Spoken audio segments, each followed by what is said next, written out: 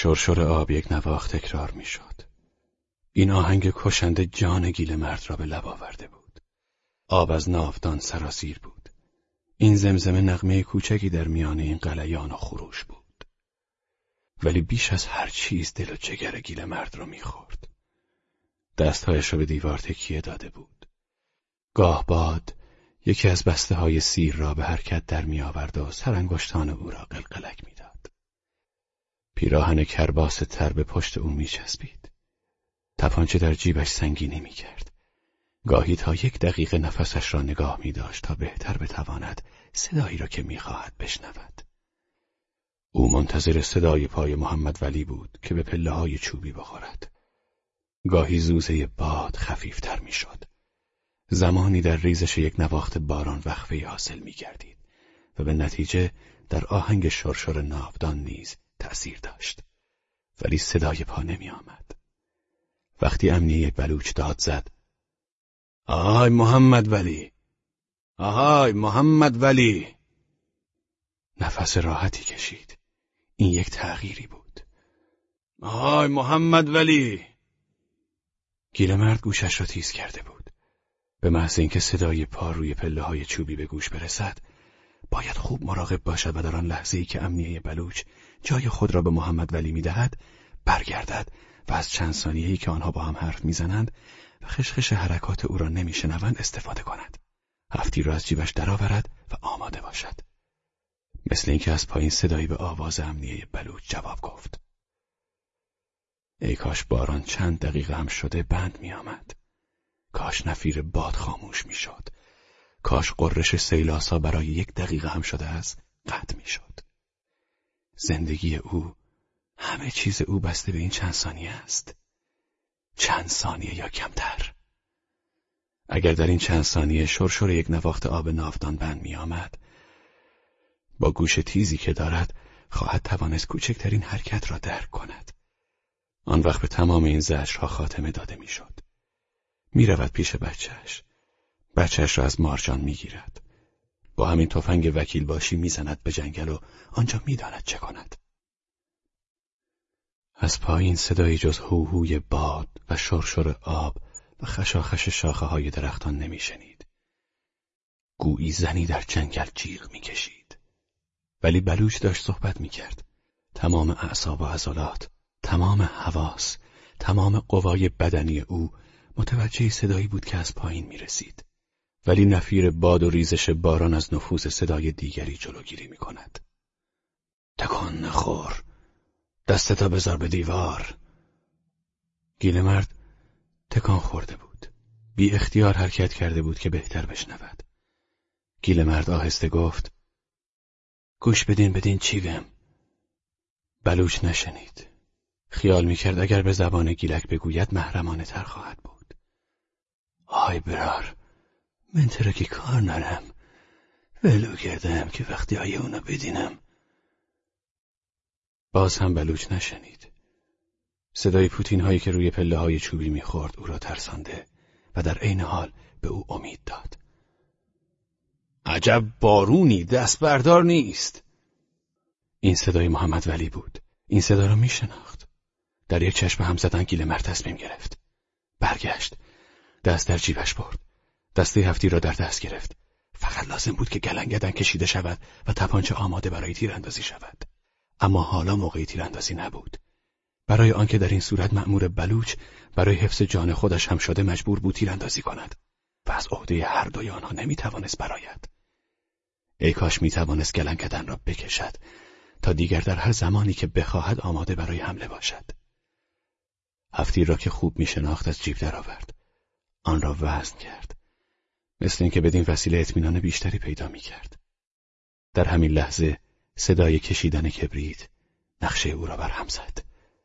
خوشبختانه کبریت اول نگرفت. مگر باران میذاره؟ کبریت ته جیب آدمم خیس شده. کبریت دومم نگرفت. ولی در همین چند ثانیه گیله مرد راه دفاع را پیدا کرده بود. هفتی را به جیب گذاشت. پتو را مثل شنلش روی دوشش انداخت و در گوشه اتاق کز کرد. آهای! چراغا بیار ببینم. کبریت خیس شده. بلوچ پرسید. چراغ میخوای چی کار کنی؟ هست؟ نرفته باشه. کجا میتونه بره؟ بیداره، صداش بکن جواب میده. محمد ولی پرسید. گیله مرد، خوابی یا بیدار؟ در همین لحظه کبریت آتش گرفت و نور زرد رنگ آن قیافه دهاتی را روشن کرد. از تمام صورت او پیشانی بلند و کلاه قیفی بلندش دیده میشد. با همان کبریت سیگاری آتش زد. مثل اینکه سفر قندهار میخواد بره. پتو هم همراه خودش آورده. کته‌تو هم که خوردی. ای برار کل ماه خور. حالا باید چند وقتی تهران بری تا آش گله گیوه خوب حالت بیاره. چرا خوابت نمیبره؟ محمد ولی تریاکش را کشیده شنگول بود. چطوری؟ احوال لاور چطوره؟ تو هم لاور بودی یا نبودی؟ حتما تو لاور دهقانان طولم بودی. ها؟ جواب نمیدی؟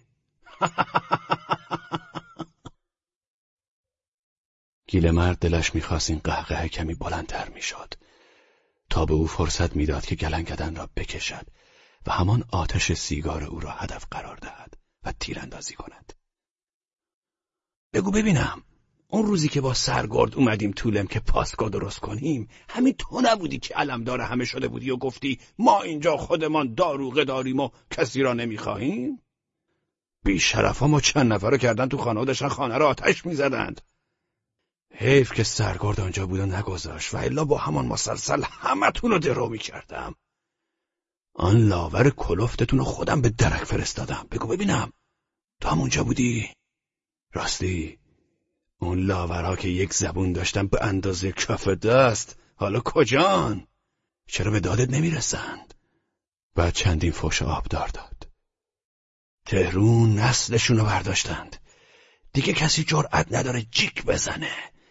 بلشویکی میخواستید بکنید؟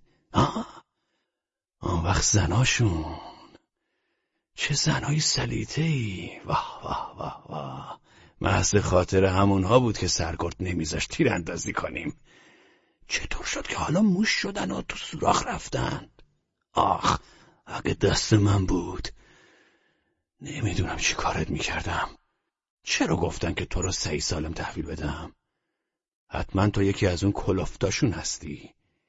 و الا همین امروز صبح وقتی دیدمت کلکتو میکندم. جلوی چشمت زن تو. چیکار داری میکنی؟ هوی، تکون بخوری میزنمت.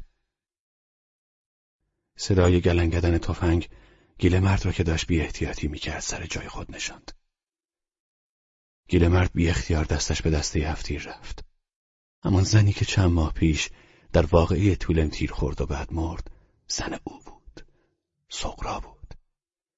بچه 6 ماهه داشت و حالا این بچه هم در کومه او بود و معلوم نیست که چه بر سرش خواهد آمد. مارجان آدمی نیست که بچه را نگه دارد. اصلاً از مارجان این کار ساخته نیست. دیگر کی به فکر بچه اوست؟ گیله مرد گاهی به حرفهای وکیل باشی گوش نمیداد. او در فکر دیگری بود. نکند که تپانچه اصلا خالی باشد. نکند که بلوچ و وکیل باشی با او شوخی کرده و هفتیر خالی به او داده باشند. اما فایده این شوخی چیست؟ چون این چیز غیر ممکن است. محض خاطر این بچهش مجبور بود گاهی به طولم برگردد. هفتیر را وزن کرد. دستش را در جیب نگاه داشت. مثل اینکه از وزن آن میتوانست تشخیص دهد که شانه با فشنگ در مخزن هست یا نه. همین حرکت بود که محمد ولی را متوجه کرد و لوله تفنگ را به طرف او آورد. نوک سرنیزه بیش از 1 ذره از او فاصله داشت و الا با یک فشار لوله را به زمین میکوفت و تفنگ را از دستش در میآورد. آی برار، خوابی یا بیدار؟ بگو ببینم، شاید تو را به فومن میبرن که با آقا لولمانی رابطه داری. چند فحش نثارش کرد. 1 هفته خواب ما را گرفت. روز روشن وسط جاده یک اتومبیل رو لخت کرد. سیبیل اونو هم دود میدند. نوبت اونم میرسه. بگو ببینم، درست اون زنی که اون روز در طولم تیر خورد دختر اونه؟ گاهی طوفان به اندازه شدید میشد که شنیدن صدای برنده و باطنین و بیگره محمد ولی نیز برای گیله مرد با تمام توجهی که به او معطوف میکرد غیر ممکن بود. در صورتی که درست همین مطالب بود که او میخواست بداند. و از گفته‌های وکیل باشی میشد حدس زد که چرا او را به فومن میبرند. مامورین و یا حداقل کسی که دستور توقیف او را داده بود میدانستند که او داماد آگل بوده و هنوز هم مابین آنها رابطه‌ای است. گیله مرد این را میدانست که داروغ او را لو داده است. اغلب به پدر زنش گفته بود که نباید به این ویشکا سوغه‌ای اعتماد کرد و شاید اگر محض خاطر این ویشکا سوغه‌ای نبود امروز آن حادثه طولم که محمد ولی خوب از آن باخبر است اتفاق نمی‌افتاد و شاید سغرا زنده بود و دیگر آگل هم نمیزد به جنگل و تمام این حوادث بعدی اتفاق نمی‌افتاد و امروز جان او در خطر نبود. یک تکان شدید باد کومه را لرزاند. شاید هم درخت کهنی به زمین افتاد و از نهیب آن کومه تکان خورد. اما محمد ولی یک ریز حرف میزد.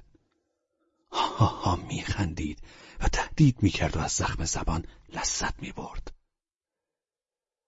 چه خوب منظره داروغ ویشکا سوغه‌ای در نظر او هست. سالها مردم را غارت کرد و دم پیری باج میگرفت. برای اینکه از شرش راحت شوند او را داروغه کردند. چون که در آن سالهای قبل از جنگ ارباب در تهران همه کاره بود و پای امنیه ها را از ملک خود بریده بود و آنها جرأت نمی‌کردند در آن صفحات کیابیایی کنند. همین آگل پدر زن او واسطه شد که ویشکا سوغه‌ای را داروغه کنند و واقعا هم دیگر جز اموال رقیب‌های خود مال کس دیگری را نمی‌چابید. محمد ولی بار دیگر سیگاری آتش زد. این دفعه کبریت را لحظه‌ای جلو آورد و صورت گیله مرد را روشن کرد. دود بنفش رنگ بینی گیله مرد را سوزاند. ببین چی میگم. چرا جواب نمیدی؟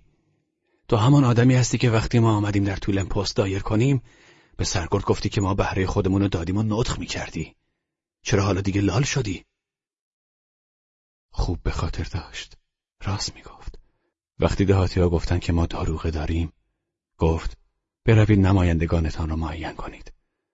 با آنها صحبت دارم. او هم یکی از نمایندگان بود. سرگرد از آنها پرسید که بهره امسالتان را دادید یا نه. همه گفتن دادیم. بعد پرسید قبل از اینکه لاور داشتید دادید یا بعد هم دادید؟ دهاتی‌ها گفتند هم آن وقت داده بودیم و هم حالا داده ایم. بعد سرگرد رو کرد به گیله مرد و پرسید مثلا تو چه دادی؟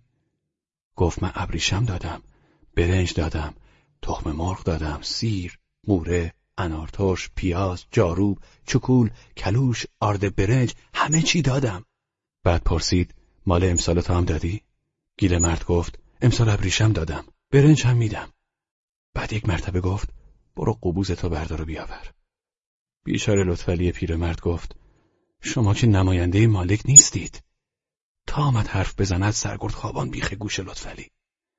آن وقت دهاتی از اتاق آمدن بیرون و معلوم نشد کی شیپور کشید که قریب چندین هزار نفر دهقان آمدن دور خانه. بعد تیراندازی شد و یک تیر به پهلوی سغرا خورد و لطفعلی هم جا به جا مرد. دهاتی‌ها شب جمع شدند و همین داروغ ویشکا سوغه‌ای پیشنهاد کرد که خانه را آتش بزنند و اگر شب یک جوخه دیگر سرباز نرسیده بود اثری از آنها باقی نمی‌ماند. محمد ولی سیگار می‌کشید. گیله مرد فکر کرد همین الان بهترین فرصت است که او را خلع اصلاح کنم. تمام بدنش می‌لرزید. تصور مرگ دلخراش سغرا اختیار را از کف او رو بوده بود. خودش هم نمی‌دانست که از سرما می‌لرزد و یا از پریشانی. اما محمد ولی دست بردار نبود. تو خیلی اوستایی. از اون کهنه‌کارا هستی. یک کلمه حرف نمیزنی. هم میترسی که خودتو لو بدی. بگو ببینم کدام یک از آنهایی که توی اتاق با سرگرد صحبت میکردند آگل بود؟ من از هیچ کس باکی ندارم. آگل لامذهبه. خودم میخوام کلکشو بکنم. هم قطاران من خودشون به چشم دیدن که قرآن آتش زده. دلم میخواد گیر خود من بیفته. کدام یکیشون بودند؟ حتما اون که ریشه کوسه داشت و بالا دست تو وایستاده بود، ها؟ چرا جواب نمیدی؟ خوابی یا بیدار؟ نفیر باد نعره‌های عجیبی از قعر جنگل به سوی کومه همراه داشت. جیغ زن، قررش گاو، ناله و فریاد اعتراض.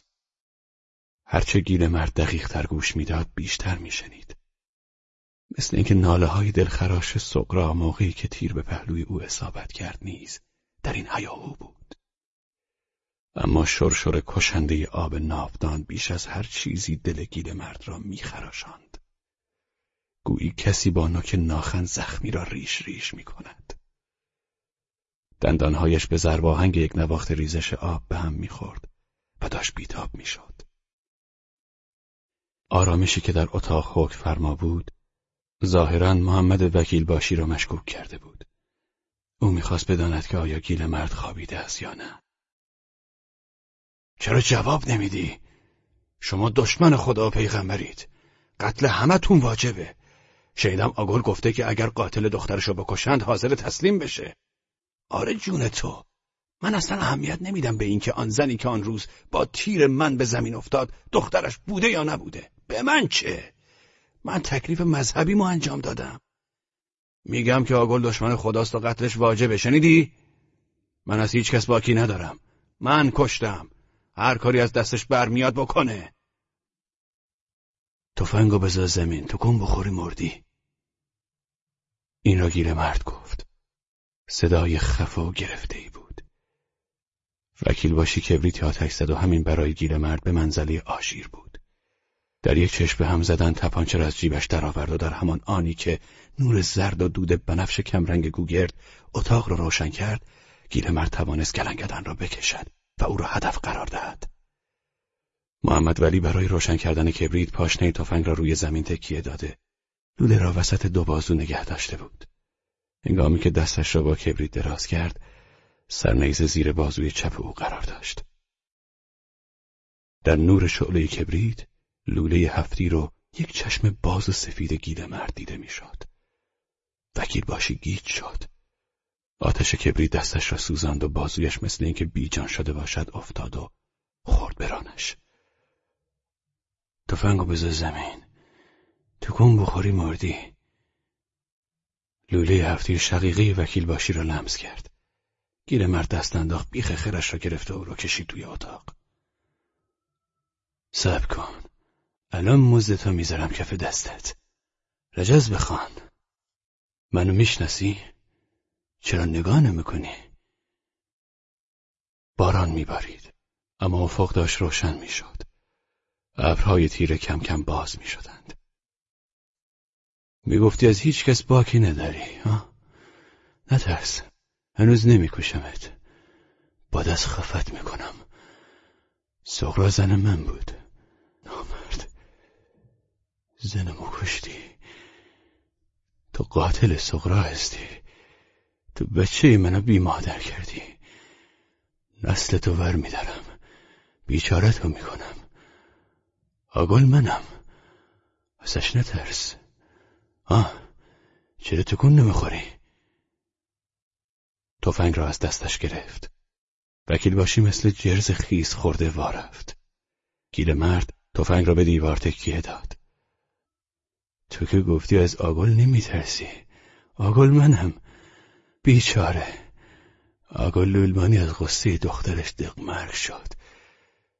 من گفتم اگه قاتل سغرا را به من بدن آگل تسلیم میشه.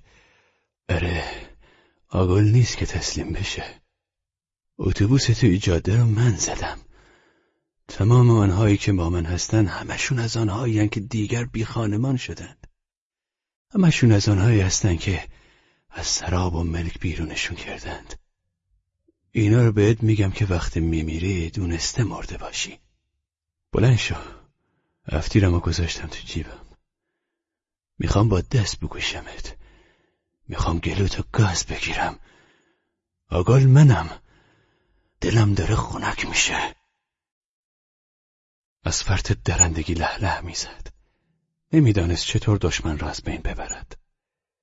دست پاچه شده بود. در نور سحر هیکل کوفته وکیل باشی تدریجاً دیده میشد. اره، من خودم لاور بودم، سواد هم دارم. این 5 ساله یاد بگفتمه، خیلی چیزا یاد بگفتمه. میگی مملکت هرجمش نیست؟ کی بگفته هرجمش نیست؟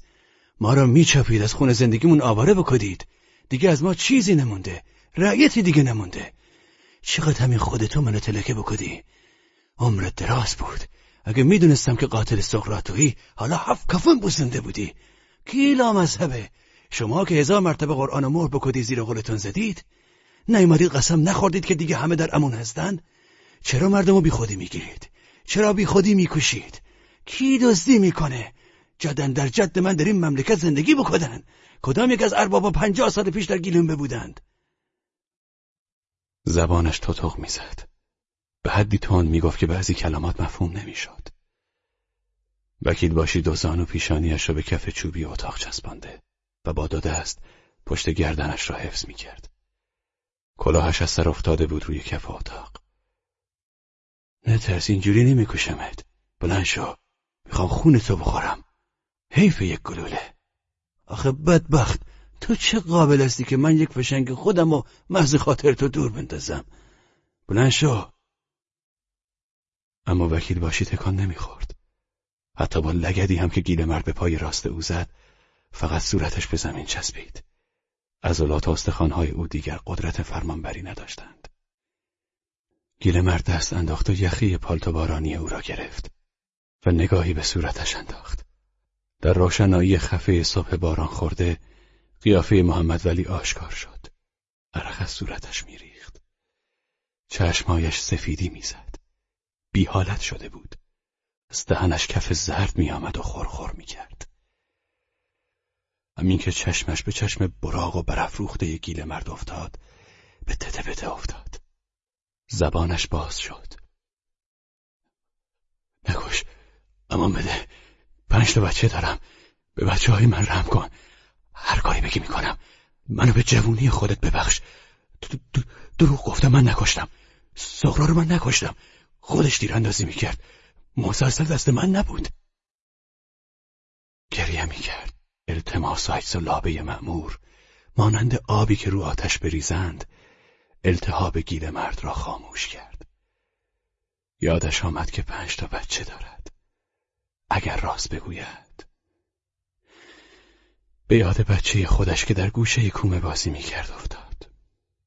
باران بند آمد و در سکوت و صفای صبح ضعف و بیغیرتی محمد ولی تنفر او را برانگیخت. روشنایی روز او را به تعجیل واداشت. گیله مرد توف کرد و در عرض چند دقیقه پالتوی بارانی را از تن وکیل باشی کند و قطار فشنگ را از کمرش باز کرد و پتوی خود را به سر و گردن او بست. کلاه او را بر سر و بارانیش را بر تن کرد و از در اتاق بیرون آمد. در جنگل هنوز هم شیون زنی که زجرش میدادند به گوش میرسید. در همین آن صدای تیری شنیده شد و گلوله‌ای به بازوی راست گیله مرد اصابت کرد. هنوز برنگشته گلوله دیگری به سینه او خورد و او را از بالای ایوان سرنگون ساخت. مأمور بلوچ کار خود را کرد.